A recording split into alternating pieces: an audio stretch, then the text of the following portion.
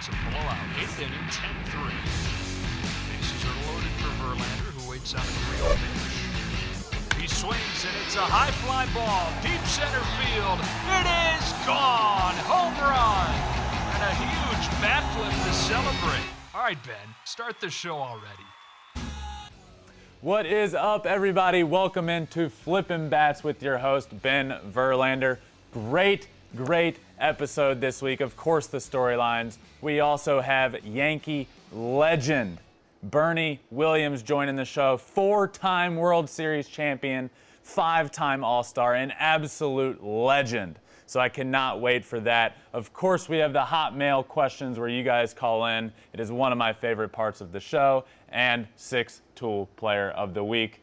But let's get right into it.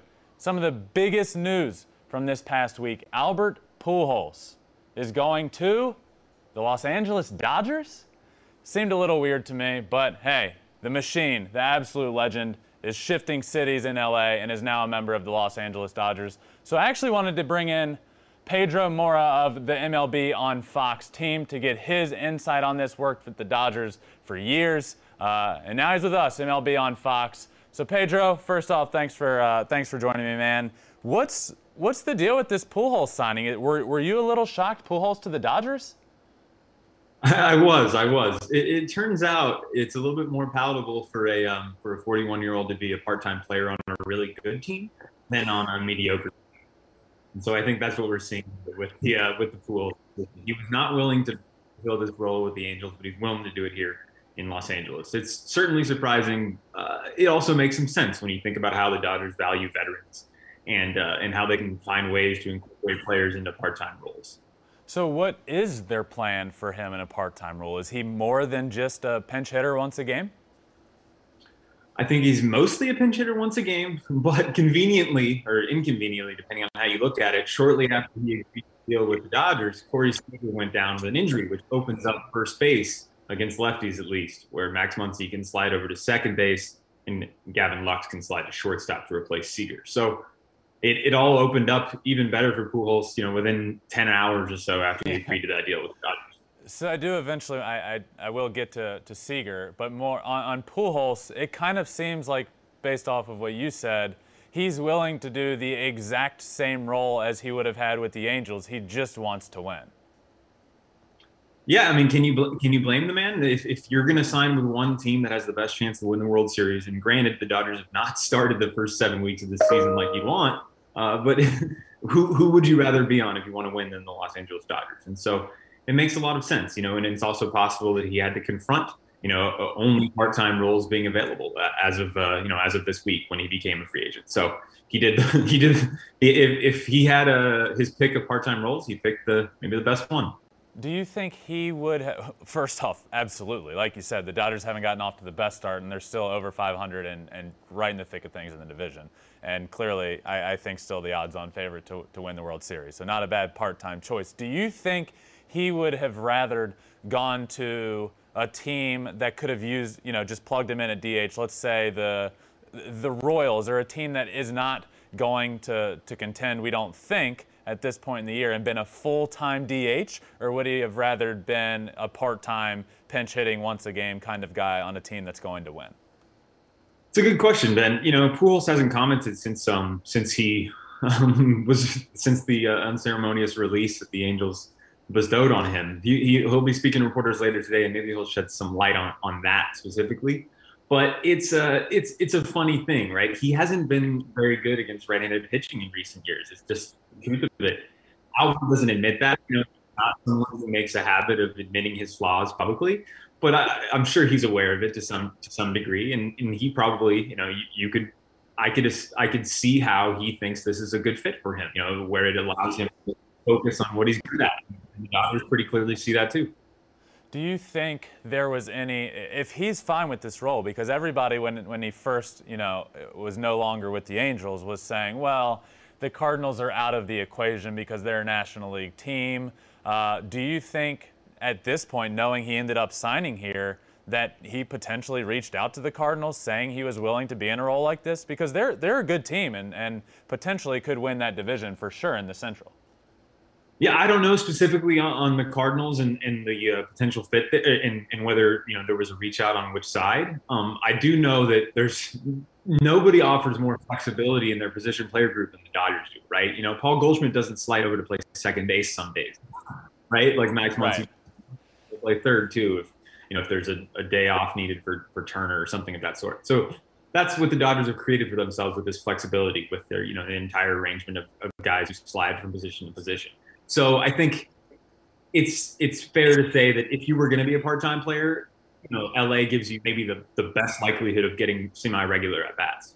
Yep, I totally agree. Pedro, thank you so much, man, for joining me for a few minutes Yeah. to talk some Pujols, and I'm pumped to have you as a part of this team. So thanks, man. Yeah, I'm glad to be here. Thank you. Of course. So Pujols is now with the Los Angeles Dodgers. Here's kind of my thoughts. I was shocked when the news came out. I thought for sure he'd end up at an American League team where he could DH a couple of times a week. But the more I think about this, the more it makes sense. One, he wants to win. Two, he's probably going to get an at-bat every day almost. He will be pinch hitting a lot. And not only that, he'll get some starts. Look, the Dodgers are beat up right now. We all know it. So at least for the first little while, he's going to be getting some starts. Pujols will get to play some first base. Muncy will move over to second. With Seager being out, Gavin Lux moves over to short, which moves Chris Taylor out to the outfield. It makes a lot of sense now, and the guy wants to win. I totally understand that, and the more and more I think about it, the more and more I like this move of Albert Pujols going to the Los Angeles Dodgers. And who knows, maybe we'll get an NLCS showdown of Dodgers and Cardinals, and Pujols pinch hits and hits a walk-off homer to advance to the World Series, and it sort of be a poetic end to the career of an absolute legend of Albert Pujols. But moving on in storylines of the week, the Oakland Athletics, it came out earlier this week that MLB wants them to move. If they can't figure it out in Oakland, if they can't get a new stadium done, MLB wants them to look into possible relocation sites. Here's my thoughts on it. I want them to stay in Oakland. I know it's the cool and popular thing to talk about them moving. They should move here. They should move there. I want them to get this done. I've been to a few playoff games in Oakland. They are so loud and so fun, and these fans in Oakland really care about their A's. They deserve better than the Oakland Coliseum. They do. The A's do. The A's have been a competitive baseball team for a long time. Not that that's a direct correlation of deserving a better stadium, but the team deserves better. The fans deserve better. I don't care what the problem is in Oakland and why they aren't building a new stadium. I just want them to get it done. I'm sure it's a lot of money and where the money's going to come from and blah, blah, blah. But I'm glad MLB did this. They put the clamp down on them and said, if you don't get it done, fine. But we need them to move elsewhere.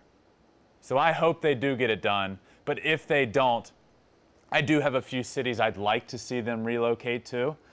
We got Portland. I actually wrote about this for Fox Sports. 5 possible relocation spots. Portland, Oregon. They've been in the talks about it for a long time, getting an expansion team, so that could be a good one. Charlotte, North Carolina. They have a AAA team that's always at the top of the league in attendance. That would be a perfect fit. Vegas, because, of course, Vegas. Another Oakland team moving to Vegas. Poor Oakland, man. All these teams are moving out. The Raiders moved to Oakland. The Warriors out over to San Fran.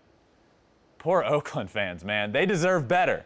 Montreal would be a good one, a good fit. Having a team back in Montreal. They were there a while ago. I think it's time to get them another team. And of course, my favorite pick would be Nashville. I think it's long overdue that we have a team in Nashville. So that would be a potential expansion site or relocation site for the A's as well. But look, I love the Oakland fans, and they deserve better. All right, and the next storyline from this past week. Manny Machado against the Cardinals, sliding in the middle of the baseline, taking out the base runner. Look, it became a big conversation piece. It wasn't a big deal at the time, and then it got slowed down and broken down and thought, was this play kind of dirty? Machado has that stigma about him. He's done some things in the past that rubbed some people the wrong way. Was this one of those? Was this a dirty play? No. No, it wasn't. And I'm tired of hearing people saying this was a dirty play. Look, as a baseball player, my job is to avoid the double play. Let me show you what I see when this play is broken down. I see a player running full speed to second base. I see the second baseman field the ball. Machado thinks he's going to flip it to second as he normally would, but he runs up in the baseline to tag out Machado and try and get a double play. The quick tag and throw to first. Machado, you can see it, is a little thrown off, slows down, and immediately gets down. What happened as a result is the fielder was coming at him. He was running towards second. They collide. The second baseman flips over him. Machado immediately gets up, makes sure everyone is okay, and goes off the field. Nobody raised any stink about it. Nobody. Not the Cardinals, not anybody, until later when it was broken down. I cannot stress this enough. This is what, as a base runner, I am taught to do. The baseline is mine. From first base to second base, that 90 feet is mine. If you get in my way, that's why there's the rule, impeding the runner. You can't impede the runner when he has the right to second base. What we're also taught is when a defender comes to us and tries to do what that second baseman did, he did the right thing. He went at Machado, tried to start the double play, tag him, and throw to first. We are taught as a base runner to get down, to make the tag harder, not run off in any direction, because at that point you're immediately called out and he can just throw to first. We are taught to get down and try and avoid the tag. And that is what Machado does there. He's running to second. His momentum is still going that way. The second baseman's coming this way. Machado gets down, and it ends up with the second baseman tumbling over him. Very, very clean play, in my opinion. Not dirty in any sense. And it's good from both sides. It's good from the defender. It's good from Machado. They both tried to do the right thing there. They both did do the right thing. So anybody out there saying that this play is dirty is either in denial and has it out for Manny Machado because of what he's done in the past and you think this may be dirty, or they just don't know the game of baseball, because I promise you, this is what we're taught to do. And thankfully, this didn't end in an injury. It potentially could have, but it still wouldn't have been anybody's fault had it. Both players were doing exactly what they're taught to do, and that's how it ended up. And so a very clean play on both sides of the ball. So that does it for storylines of the week. But now, absolute legend joins me. Yankees legend, number 51, retired in Yankee history, 4-time champ, 5-time All-Star, has won a batting title. This guy, the honors go on and on and on for him. So I wanted to welcome in Yankee legend Bernie Williams. Bernie, welcome in. Thank you so much for joining me, dude. Thank you. Thank you for having me. Of course, man. So right off the top, trivia, career trivia. We got a leaderboard. Let's see how you do, all right? Right off the top. All right, 60 seconds. Who was your first career MLB home run off of? I am going to say Chuck Finley. Correct. Back in 91. Yes. Who was your most recent hit off of? Your last hit of your career? Ooh, I have no idea. That one, I think it was against Toronto in Yankee Stadium, but I don't remember the pitcher. I think it was a lefty. Yeah. Who was your first career hit but off I don't of? remember. First career hit off?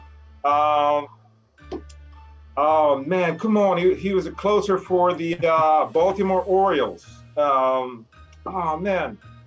Name really escapes my mind. But I know he was a closer for the Baltimore Orioles in 1991. All right. Who was your first career strikeout against? Oh, that should have been really early. Probably Chuck Finley did it, or yes. I don't know. Yeah. I don't remember yes. Where did you bat in your first Major League AB? Where in the lineup? that. I must have been either 8th or 9th. Yep. Maybe. Hey. What was your jersey number on your debut? I think it was 51. Was it 51? Yep, 51. All right. All right. That's time. That's time. All right. Pretty good. And it was Chuck Finley. Come on, And man, that's crazy. the last hit of your career was against Scott Downs. You had the team right. Oh, right. Yeah.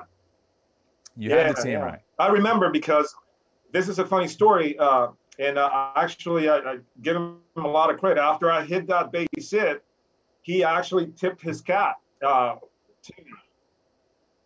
That's cool. I do remember that. Last thing I remember about that. Yeah, that was very classic.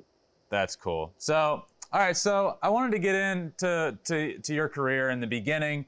What was it like growing up playing baseball in Puerto Rico? It was great. I was in a situation where my mom and my dad wanted me and my brother to get out of the house and start playing sports around 7, 8 years old. And she got us in this little league team that we really didn't know anything about sports or baseball, or for that matter. And we really struggled that year, especially myself, because in Puerto Rico and most Latin American countries, they start playing as they're in their diapers, playing t-ball. So at 8 years old, I was way behind the game. My dad actually, after that little league season, took me and my brother every day after school, and really spend the time with us, teaching us, how to play the game, how to catch, how to throw, how to hit, and giving us all these really great life lessons that, I take up to this day. Then, the evolution of my little league career took me to, playing in the 9, 10, 11, 12, 13, 14, 15. And at 16, I got signed to play professional baseball with the New York Yankees. But those years in Little League were, I wasn't really a big prospect back then. I don't remember. The only thing that I could do well was run. I had this background in track and field, but if you would have told me at 9 years old or 10, you're going to be this Major League Baseball player, I'm going to play 16 years with the Yankees, I would say you're absolutely nuts. But I guess it just kind of turned out being that way. But I had a lot of great times, playing little leagues, and then signed really young as a professional baseball player playing in the minor leagues. Yeah, so you mentioned how in Latin America it starts so young, and you also had a tryout in Miami at 16 years old.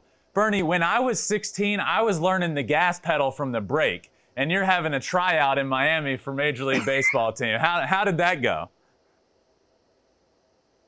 It was awful. The fact that they signed me was nothing short of a miracle. I think I was just kind of battling the flu. The scout that saw me at the time, Mr. Roberto Rivera, may his soul rest in peace. He was with me at the time, and I remember just seeing everything green, having this huge headache, body ache. I think I had fever at the time. And I went through the tryout saying, these guys think that I am not even worth the time. And oddly enough for me, they went, I think we have you have the potential to play with us, and we want to extend you an opportunity to play in the minor leagues. And I was like, what? Are you kidding me? But yeah, then it was just trying to convince my parents that was a good option, because my mom was an educator, and all these sports and arts and all that thing was just basically trying to get us to be well-rounded, educated. This is going to be your livelihood or anything like that. So we had to convince her that it was going to be a good move for me to sign going into the unknown at 17, right after high school, to go into this pursuit of this Major League Baseball career. It's like, dude, man, what are you going to do? So I think it was a really interesting time in my life where we had to make some hard decisions. Obviously in hindsight, it was probably the right decision that I made at the time. I think so, man. I think so. So then you sign with the Yankees, you go into the minor leagues, and this is a question I ask all of my guests. What is one memory from the minor leagues that still sticks with you throughout your career and to this day? Wow. You know what? I think it was probably the first time that I stepped into the like the first minor league game that I went to, and I was part of. I remember being in with the Yankees at Ed Smith Complex in Sarasota, Florida. We used to call it Sarah Sun because it was like 95 degrees at 8 o'clock in the morning. It seems like. Uh, and we were playing in a complex that had the Dodgers, the Rangers, and I think it was another team. But I was playing against Juan Gonzalez. Sammy Sosa was playing with the Rangers at that time. And I think Ray Sanchez, he actually played in the major leagues, with a whole bunch of teams. Uh, and I had a lot of people that I played with and that against in the major leagues, and we had this sort of commonality in our start. The humble beginnings in the Florida, in the Sarasota League in Florida, and then I guess fast forward a few years after that, there was a time that they sent me down from AAA. I was about to make it to the big leagues, and then the administration there, the scouting and the minor league people decided that they were not going to rush me. So they sent me down to AA, and I was about to quit. I was like, hey, this is not for me. And I remember calling my mom at the time, and she told me, if you quit this, you will quit everything else in your life. So you make sure that you put your best effort there, and have them, if they think that you don't really you can't do the job, have them tell you that, but you're not going to quit. And I took her words, and actually gave me more motivation to work even harder. And 2 years later, I was in the big leagues. So I mean, that little bit of advice from my mom really took me a long way, at that time. So it wasn't an easy journey for you, and it was a lot of up and down. You said it. You almost felt like you were gonna quit. What was the moment when you got to the big leagues that you were like, I belong here. I know I now belong here?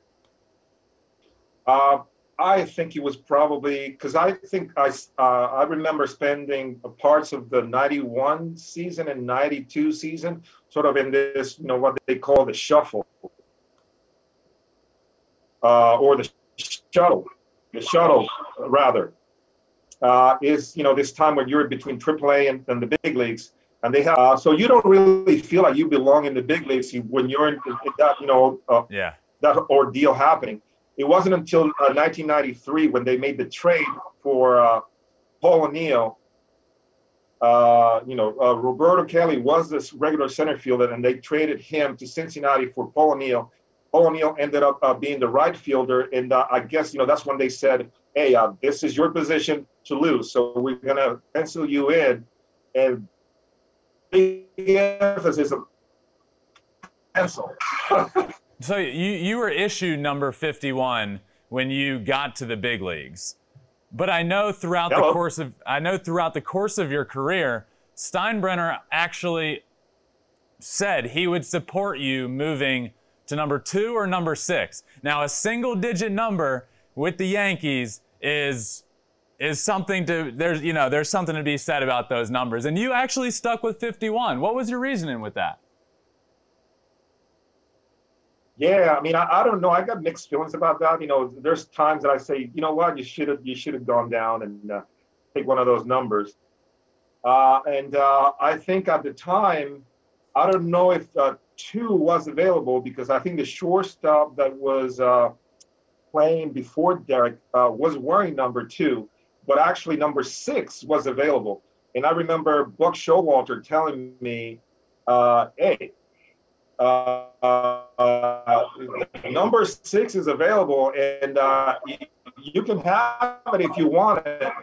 And I talked to a whole bunch of people, and they said, well, I mean, you've made it to the big one. You've been wearing it for a number of years, might as well stick with it, so it might be your lucky number, whatever. So I never really took the chance to go into the single digit number, whatever. And now sometimes I regret it because there's no single digit number to be found in the Yankee organization right now.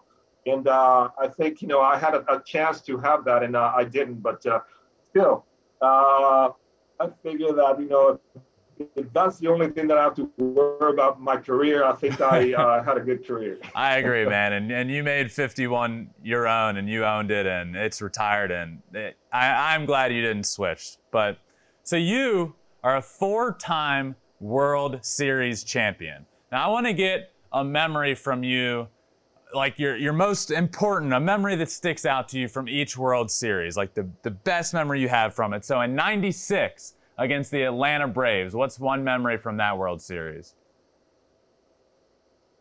Ticker tape parade. I mean, I've never seen anything like that in my life. We had this parade from what they call the Canyon of Heroes, going from Battery Park in Manhattan all the way to City Hall, and up. I think it was like, I don't know how many blocks, but I remember having just looking at a sea of people. They cram about 8 million people. I think it was like 4 or 5 million people in like this 12-block space. And that's all I saw, man. It was just incredible. People throwing all kinds of confetti, and it was just insane. They had the big 20-feet python there.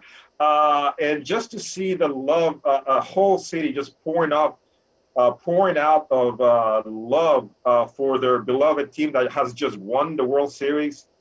It was just an experience that I will never forget. '96, the series was great. The season was amazing, but that ticker tape parade was just the most amazing thing that I've ever saw at that time. '98, the Padres. Well, '98 was a really big season for me individually. I think arguably the best season that I had in my career. I mean, '98 and '99, I was able to win the batting title, and then I won the Gold Glove for defense, and we won the World Series. And I remember sweeping the Padres in that World Series, and it seems like that team was invincible. We had a meeting early on in the season. Joe Torre got us together. We were struggling a little bit, and he kind of laid the law, and everybody had a chance to say something a little bit during the course of that meeting. And then after that, it became the beginning of this great run. That team was the one that sort of set the tone. So I think overall, I wouldn't say the World Series, but the whole season was special for me, 1998. Well, you said that year kind of set the tone, and I can't argue with you, because the very next year against the Atlanta Braves, you guys did it again. Hit me with a memory from that World Series. 1999 was the Braves after they were, sort of upset. I mean, in many ways in '96, I think they were coming down and going back to, get some revenge. And I remember that I think it was,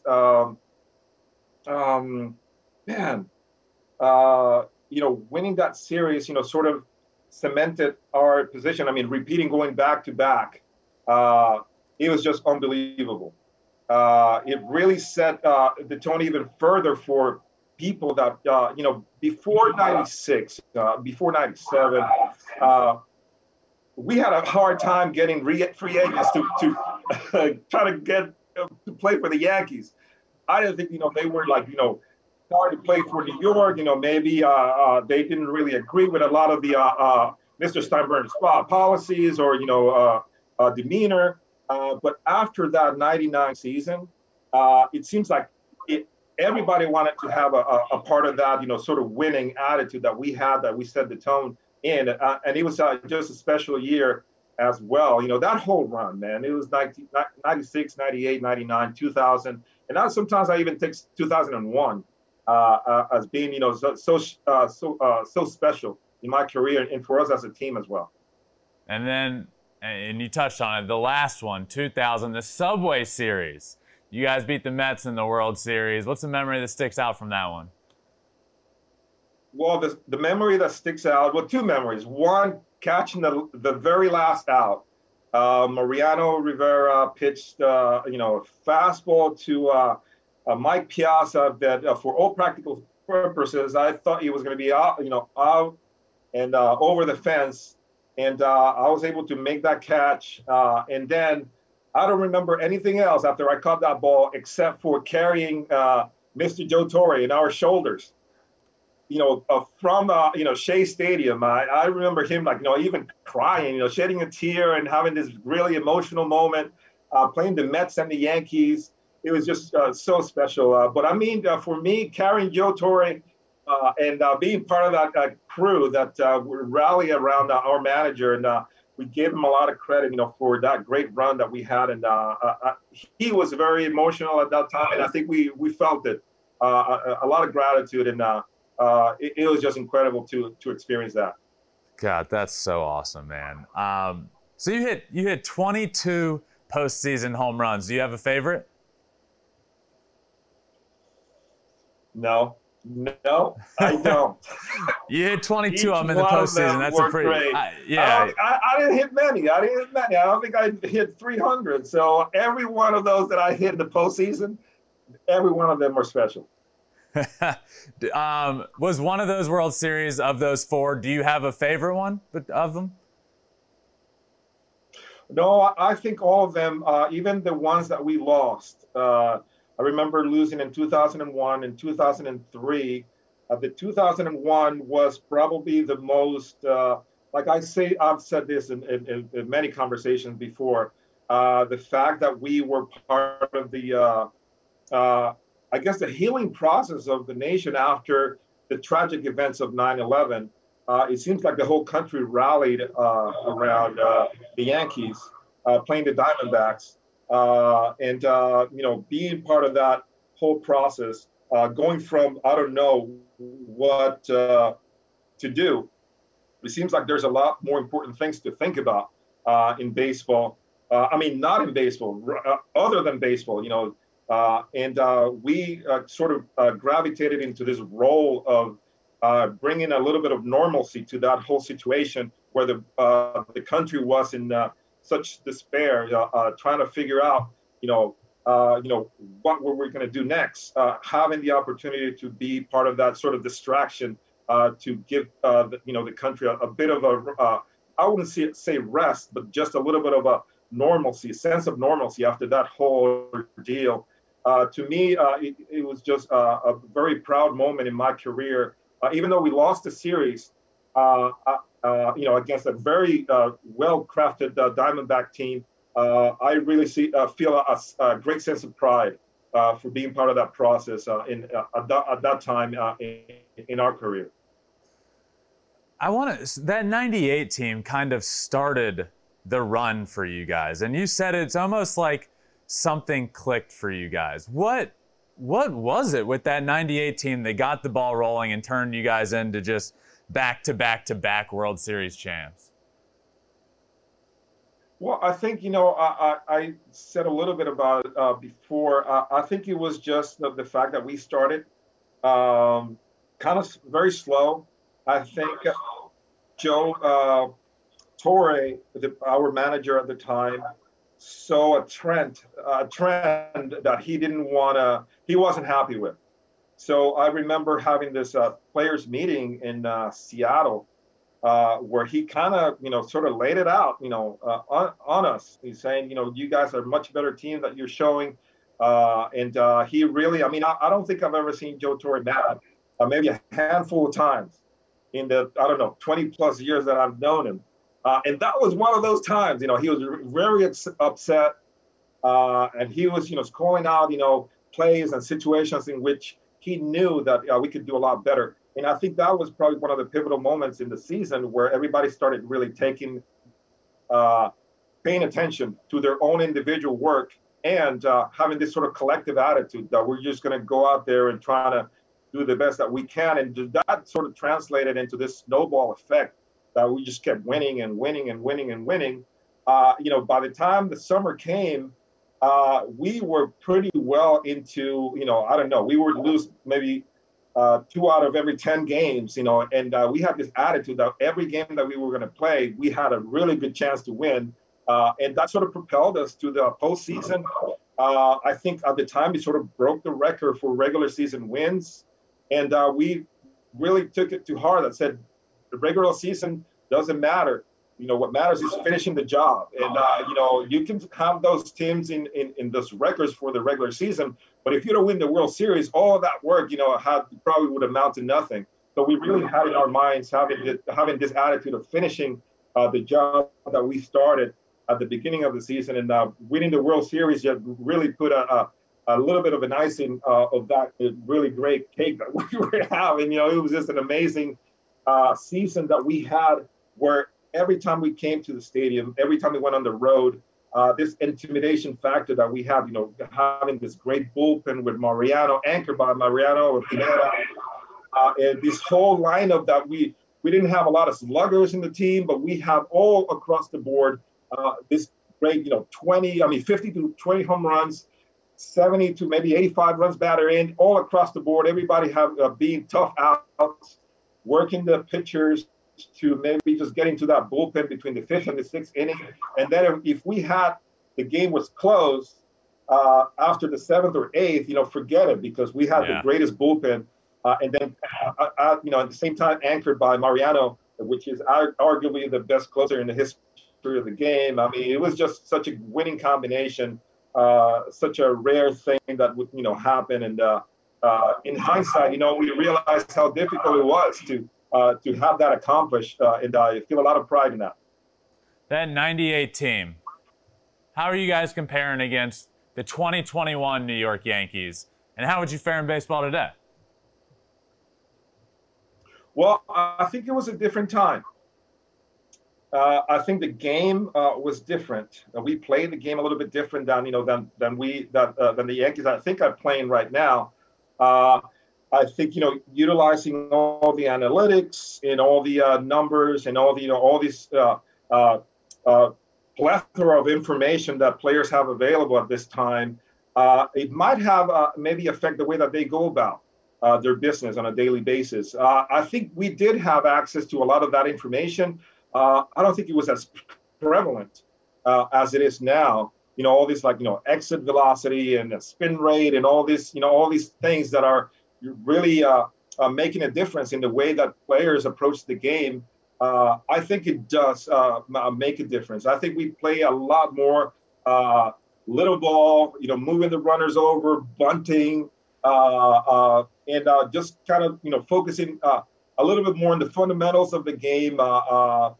We're trying to play, trying to get people on base and try to wear people down.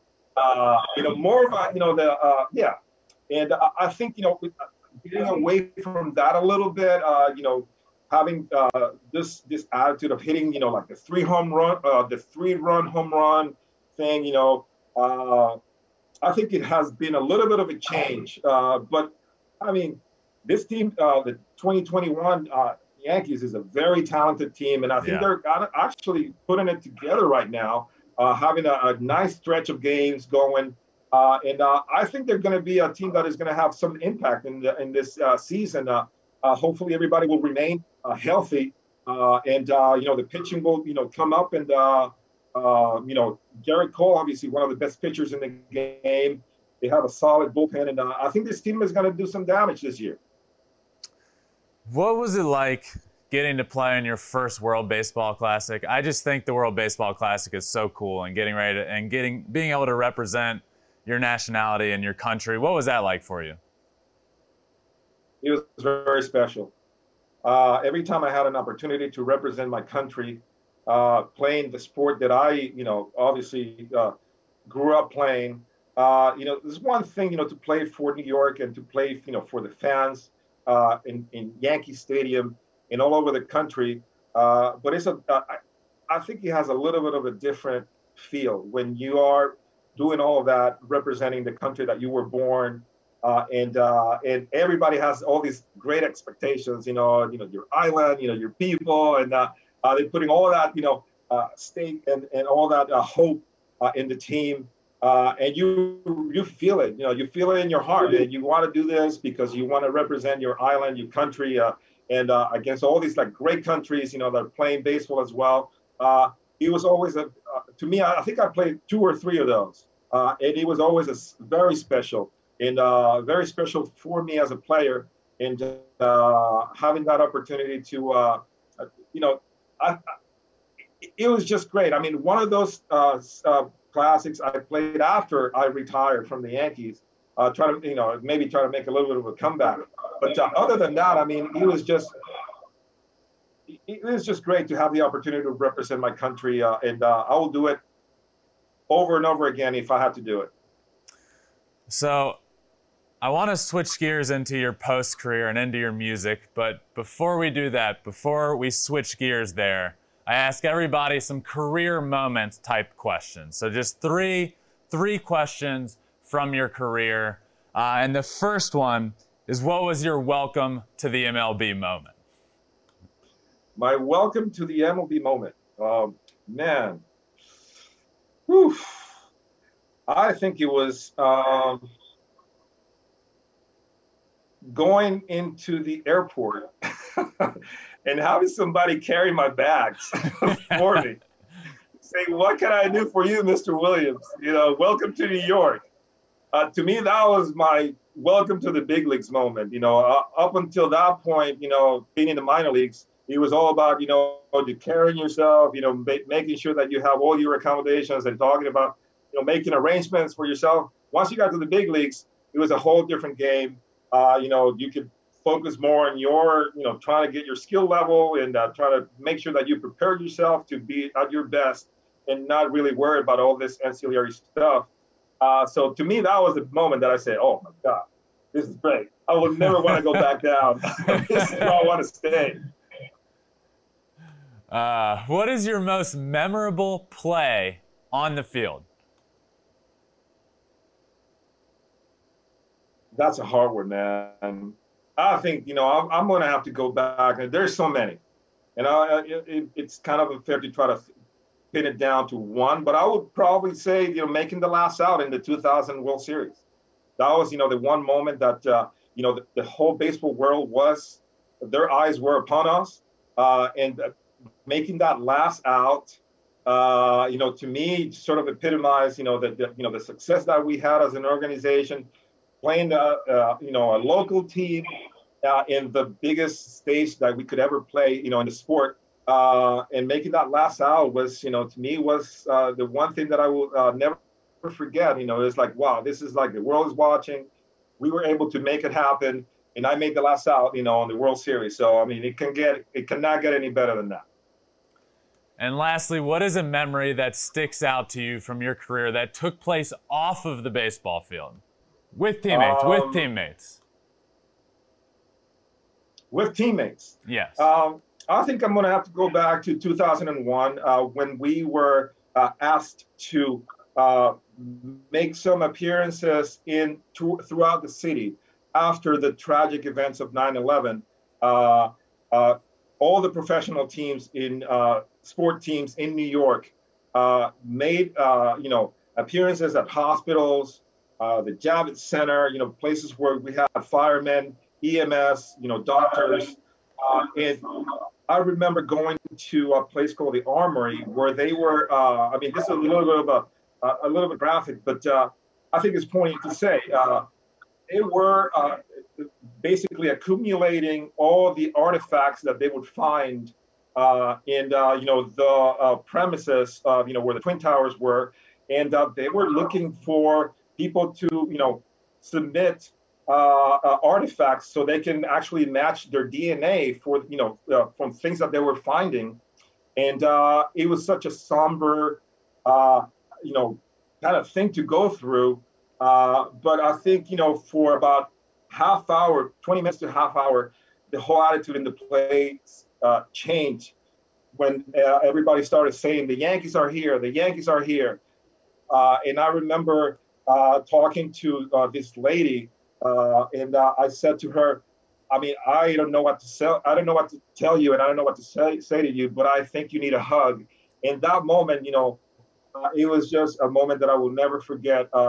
Outside of baseball, being that kind of support and just giving these people something else to think about rather than their own situation at the time. It was just incredible to be a part of an. I don't know. I mean, still have no words to describe. The moment that those moments. Feeling, being supportive, and being in New York at that time. Yeah, man, that's incredible. So I wanted to switch into your music, and you have a huge love of music, and you yourself are an incredible musician. Where did that start? Where did your love of guitar start? My love of guitar started listening to my father at night when I was about 7 or 8 years old. He was a merchant marine and he traveled all over the world. And he brought a Spanish guitar, a flamenco guitar with him from his travels. And when he retired, he decided that we were going to settle in Puerto Rico to raise us as a family. One of the things that he used to do was at night, late at night. I mean, we would say late at night, and I mean like 9 or 10, because we were up at 5 a.m. every day. 9 or 10, he would go out in the darkness of the living room, and he would take his guitar and would start playing. He sort of taught himself a little bit how to play. And I remember listening to him. And one of those nights, I went to him and asked him if he could teach me. And to my surprise, I thought he was going to go back to bed. You need to wake up early. But he said, "Oh, of course." And he taught me my first couple of playing chords. And from that moment on, this light bulb went up in my head. And, I started this great love affair with music, and specifically with the guitar, that has lasted up until this day. That was a pretty sweet moment, and I will never forget it. In 2011, you wrote a book called Rhythms of the Game. And I took away this point that you said, which I found very interesting. You talk about the symmetry between hitting and the game of baseball and the rhythm of music. Talk about that. Oh, yeah. I mean, the book was basically designed to find this correlation between all the aspects of playing on stage with musicians and having that correlation of playing on the field on a professional baseball game, in front of 50,000 people.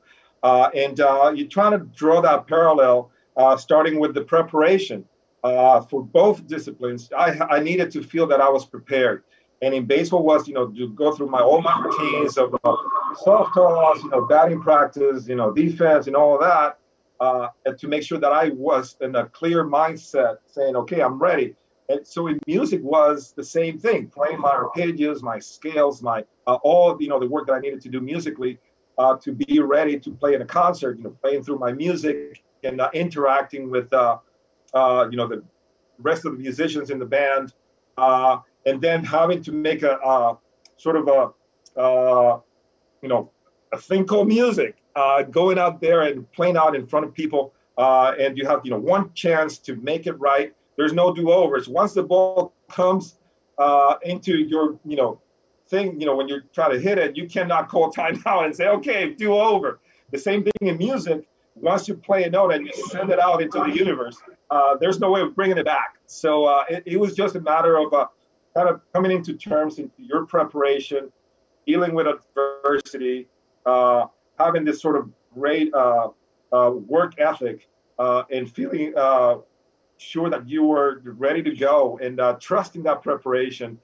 So the book talks about that process and what it was for me to be part of that, and the fact that I was able to take some of the things that I learned in music at a very early age and get them into my training as a baseball player, and then taking some of the experiences that I had as a baseball player playing in the big leagues and bringing them down to, playing on stage, playing under pressure, having this, this thing that you have to do it one time and you have one chance to make it right. And just having translated that into playing on stage, when you're playing, and everybody is like looking at your fingers, the spotlight is on you, and it's like, okay, let it rip. This is what it is. And once you get to that moment, it's the culmination of all the hard work that you have done, and you put yourself in a position to be successful by working hard and preparing yourself and making sure that you have all those things in place. What was the experience like playing with Mark Anthony in 2000 at the All-Star game? Man, that was amazing. That was amazing. Mark Anthony at the time, I mean, he was an up, like one of the stars in the music industry, and that for that matter, not only Mark Anthony, but I've had the opportunity to play with a whole lot of great people. People that I've said, hey, I am I'm a musician, but I was also a New York Yankee. And I've been a fan of you for years and years and years. And then they go back and say, well, I'm a musician. I've been doing this, but I've been a fan of baseball for years and years. I've been a fan of you and the Yankees and all that stuff. So there's like this mutual respect and admiration for each other's careers. That to me, that was my my opening door to this great world of music, where I had the opportunity to play with a lot of great people and interacting with a lot of great musicians, just because I had this great opportunity prior to that, playing professional sports with the New York Yankees. Bernie, tell us all about the Breathless Ballad Challenge. Well, the Breathless Ballad Challenge is something that makes me very excited to talk about, because it's all about my dad. My dad passed away in 2001 due to a rare disease called idiopathic pulmonary fibrosis, which is basically a scarring of your lung tissue. It could be misdiagnosed because it's a respiratory illness, and it could be confused with other things that may not be that, like COPD and asthma and bronchitis and all the respiratory conditions. But there's certain parameters that you can tell when it's IPF, idiopathic pulmonary fibrosis. This is a terminal disease. My dad passed away from it. And in 2001, I was fortunate enough to write a tune for him called Para Don Berna. My dad's name is just the same as mine, Bernabé, in Spanish. But we used to call him Berna as a term of endearment. So I wrote that tune for him probably about 20 years ago. And this year, we had this really interesting idea to put lyrics to the tune, because he was originally thought of as an instrumental tune. So this year we had this great idea to put lyrics to it. So we put it out to the public, who started submitting lyrics to the tune, and that was such a great process. We had more than 70 entries. We were able to narrow it down to 5, and that was basically the Breathless Ballad Challenge. When we are in the process to pick the one set of lyrics that is going to be the one that we're going to put into the song, and it's very exciting. It's a tune that was composed to be a tribute for my dad, and show the gratitude that I had for his life and everything that he did for us. He was my hero. He was the guy that taught me how to play baseball, taught me how to play music, and he really introduced me to this great set of values that he tried to instill in me up to this day. So I wanted to, give it back to him and pay this tribute. And now it's kind of gone on this sort of next level thing where we got lyrics supporting the music. Now we had a panel of 10 judges from all walks of life. We have Queen Latifah, we have Paul Schaefer, we have the Bacon Brothers, we have people from poets and people from the sports industry. In Willie Randolph, one of my mentors and a former Yankee player as well. And all these people were, basically examining and listening to the lyrics and figuring out which one they were going to choose. And it has been so hard to choose one, because they're all great, gut-wrenching, heart-wrenching lyrics, that talk about their own experiences, either with IPF for themselves or people that they love that have basically experienced the same thing that my dad was experiencing. We're going to record the song with the brand new set of lyrics, in a professional manner. And I think it's going to be really exciting, and still bringing awareness to this rare disease that not a lot of people know about. And I think it's going to help a lot of people. So I'm very excited to talk about it. Awesome. Thank you for that. And I would be remiss if I don't ask you, Bernie, if you have a guitar near you, you got anything you can play for me? I do not have a guitar near me at this point, but I mean, I don't know, man. I think you're gonna have to go see me play one of my concerts, man. I think you'll probably have a great time. Bernie, you got yourself a deal. Yeah, I mean, I'm gonna come to one of your concerts, and I'm gonna hit you up, and I'm gonna come see you play at a concert. All right? Awesome, man. Let me know, man. You have an open invitation. All right, I appreciate it, man. Bernie, thank you so much. One last thing before I let you go. Did you know that this year is the 25th anniversary of you being on Seinfeld? Are you kidding me? I have no idea. I had no idea. That was a different conversation, man. But that was just amazing to have the opportunity to do that with actually my teammate Derek Jeter was part of that thing. And we had such a blast. And from time to time, I see the reruns, on it. And I see sometimes, people call me, hey, I saw you on TV on Seinfeld like 25 years later. It's like, dude, I did look a lot younger back then. But it was a blast, man. It's such a great honor to be part of that great show. And it has legs. I still see it to this day. That's awesome. Bernie, thank you so much for joining me, man. This has been a blast. Thank you so much, and I'm going to come to a concert. I'll see you at a concert someday. I got to come watch you play. You're incredible, man. I'm going to hold you to that. All right, deal. You had an incredible career and everything, and you're continuing that with your music. So thank you so much for joining me, my friend. Absolutely, man. Anytime. Thank you so much for having me and having the opportunity to talk about idiopathic pulmonary fibrosis. Of course. Thank you, man. Appreciate it. All right, and thank you again, Bernie Williams, for joining me. An absolute legend, guys. A Yankee legend. So thank you, and that was a blast having him on. Let's transition into the hotline questions, where you guys call me and voice your concerns or ask me anything you want. This is one of my favorite parts of the show. So make sure you're calling in at 213-537-9339 so you can be featured on the show. So Rick, hit me with the first question. Hello. What do you think about Carlos Correa's struggles during a contract year? Thanks, Ben. I love the pod. Perfect. Good question. Thank you for calling it in. Look, baseball is very, very mental, as I've talked about a good bit, and I don't think people watching the game quite realize that. Look, it's a game where you're struggling and where you're failing 70% of the time, and that's good. That's a good thing if you're failing 70% of the time. That takes a toll on you mentally. It really does. It's a game full of struggle. It's a game where you're walking up to the plate and you see your numbers up on the scoreboard right in front of you every single time. So when you start struggling, when you really start struggling, it's tough, man. It's tough to get out of. It takes a toll on you. You take it home with you. You come to the park the next day, and it sticks with you.